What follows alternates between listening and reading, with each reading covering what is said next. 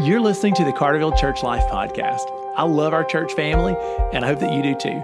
Our goal is that the episodes of this podcast would keep us connected and focused while we're scattered for our week on missions together. I hope that you're blessed by what you hear today. Hey, church family, welcome back to the podcast. I am thrilled to have you tuned in today. I'm excited about today's podcast episode. I have Cody Counts with us. Cody is a college student who's been worshiping at Carterville, and I want you to get to know him. Many of you met Cody this past Sunday as he came forward to tell the church that he feels called into ministry, and we are thrilled to accept his call to ministry and walk with him as the Lord prepares him for his future serving the church. So, church family, let's welcome Cody Counts. Hey, Cody, thanks for joining me on the podcast today. Yes, thank you, Ben, for having me. Man, I'm glad you're here. Cody, let's take a second just to do some basic introductions. I mean, I know that all the youth in the church know you super well, and a lot of the rest of us know you, but there's a good many of our church folks who haven't had a chance to meet you yet. So let's just do some basic introductions. Where are you from? I am from a small town called Folsom, Louisiana, about an hour north of New Orleans. I know exactly where that is. I had a really good friend in seminary who was the pastor of Folsom in, I guess, First Baptist. Yes, First Baptist Folsom. Yeah. So, yes. All right. So, fun fact, you and Corey Jenkins grew up together? We went to high school together. That's where we met in high school. Okay. And then we actually ended up coming to college together. Okay. So, I knew, Corey serves as our student ministry associate, and I knew that you and Corey were good friends. So, all right. So, how old are you? I'm 22 years old. And what are you studying? I currently changed my major to intercultural studies at William Carey. But besides that, I have a minor in psychology, and I am pursuing right now a minor in history. Okay, so history, psychology, and the change in major is a response to the Lord putting a call in your life into ministry. Is that correct? Yes, that is. Well, let's talk about that. So how long have you been at Carterville? I first started coming to Carterville my freshman year of college. Stroh came to William Carey and said that there was a bowling night going on, so me and a couple friends went, and we really enjoyed it and really enjoyed talking to Stroh, so we started going, and then pretty solid my freshman year went, and then sophomore year came to Carterville off and on. Busy time of my life, and also went to a couple other churches just at the time, but then during my junior year of college, I actually started coming back, and I realized this is the church that I feel is the best fit for me. Excellent. Well, and so are you going into your senior year now? I actually just finished my senior year, so I'll be a fifth-year college student. And so you get 2 senior years. I get 2 senior years. Well, congrats. All right. So I can say this. I have seen a lot of the things you do because you've been a small group leader for my son who's in middle school. And the middle school guys, they think you're awesome. You got a little fan club there. You lived with Linz and I for a couple of months, while you were between places to stay and while you were serving with us. We've really enjoyed getting to know you that way. So I'm glad for the church to get to know you a little bit better. All right, well, let's talk about your call to ministry. So this was not on your radar a year ago. Is that correct? That is correct. So a little background on me. In college, I initially came to college with the mindset of becoming a nurse. I wanted to eventually become a travel nurse. And so I took the classes, took the prereqs, got into nursing school, was in nursing school, and it wasn't working out for me. I actually ended up failing classes. So it was a tough subject at the time, but actually now I realize that's what ultimately needed to happen. That was God's kind of awakening, realizing, hey, this isn't what you're supposed to do. And so over the past year, I was looking at social sciences, which is history based, and then I still wasn't feeling at peace about it. And over the last 3 months, I would want to say, probably 3, a little bit, maybe close to 4, there was this thought of going in intercultural studies, because at one point I was an intercultural studies minor, and when I was a nurse, I wanted to become a travel nurse. And I actually was thinking about this yesterday, thinking about why did I feel so at peace with nursing? And it's because when I was thinking of travel nursing, my first thought was, okay, I want to become a travel nurse. I want to find an IMB church wherever I am in travel nursing. At the time, I had a heart for Australians, and I said, I want to go to Australia. I want to find a church that is healthy, that is biblical, that is follow Christ-like attitudes. and then work in a hospital. And through talking to my coworkers and patients, I would love to just invite them to come to church, invite them to come to Bible studies. And so basically I was being almost a mission, really a platform missionary. Yes. Missionary. I mean, you would be a nurse using that platform as missions. And that was my big thought when I was nursing. And then just due to class load, I said I can't do the intercultural studies minor anymore. And so then I switched back to nursing, and then fast forward a couple years, really looking into the intercultural major, and just through prayer and a couple of doors opening that I thought were closed at the time, just through conversations with people, I realized that this is something I need to seriously take. So through prayer and reading and seeking counsel from others that I find to be very biblical people, biblically minded people, I said it was time to come forward and declare my call to ministry. Well, I'll say this: it was not a surprise, for Lindsay and I. We weren't surprised when you said you felt called to ministry. And I mean, I know that I asked you a lot of questions when you came to me because I wanted to make sure that you were sure. Mm-hmm. But to be honest with you, we weren't surprised that the Lord put a call in your life for ministry. It seems, to be honestly, I see you being really well gifted to lead in the church, to serve faithfully.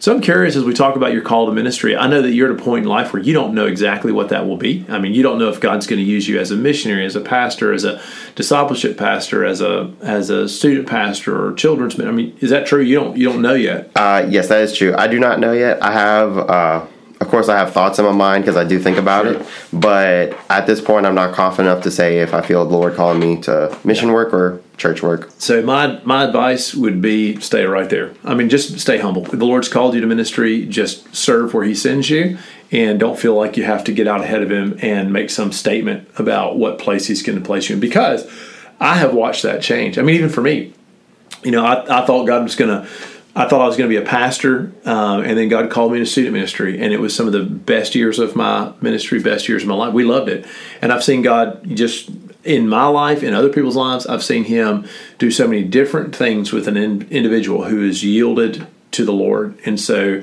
man, I'm totally comfortable with that. I would encourage you, don't feel any pressure, from people to say, "Oh, okay, I'm going to be this kind of minister." You just are going to be a minister, and you're going to serve Jesus where He tells you to. And I'm excited for that. Cody, I'm curious about, when you think about ministry, you've already done a good bit of ministry just as a volunteer. I mean, you've been serving in a very high capacity off and on through the time that you've been here. I'm curious to know, what are some of the things you think early in this call, like this next year, this first season? What are some of the things you think God's going to be developing in you, some of the gifts that God has given you that you're excited to use? I would say probably really watching you or Stro, because y'all are the two most ministerial influences I have right now, just to see how y'all's day-to-day work goes and really what does that all encompass. Because I see leading small groups, I see Sunday school, I see truly, like, for instance, with youth, I see interacting and getting to know the kids and truly building those relationships to say, like, hey, I am here for you, I care for you, and I pray for you. But just see more of the behind the scenes, like what's not what everyone thinks of ministry kind of thing. Sure, yeah.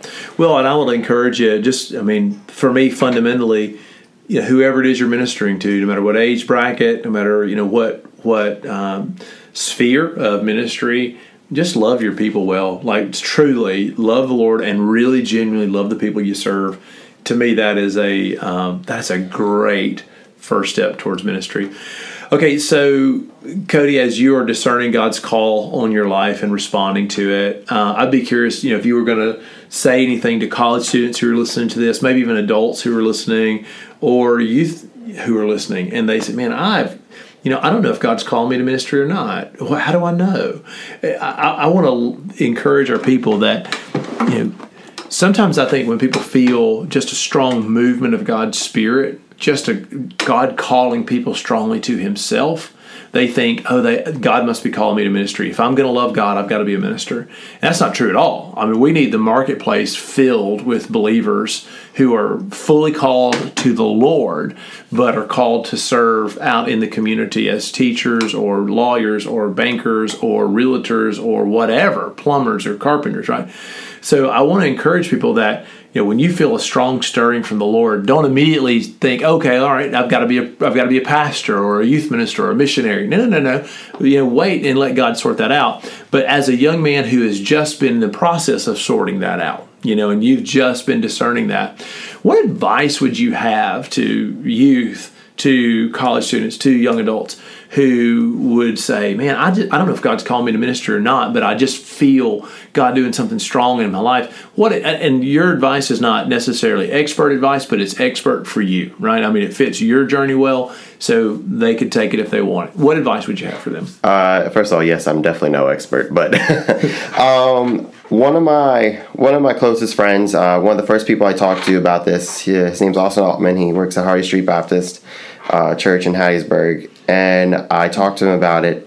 And his piece of advice to me that stood out, and what others have followed through to make sure it's clear, is there's a general call to minister to others as Christians. Christians are called to minister, to be there for others, to lead others to Christ. And there's a general call that we all have as Christians. But then there's also a calling that God may have on someone's life to go beyond just that, to be, in terms of a call to ministry would be to full-time ministry, to full-time, like this is like my role as a pastor, a minister, a missionary.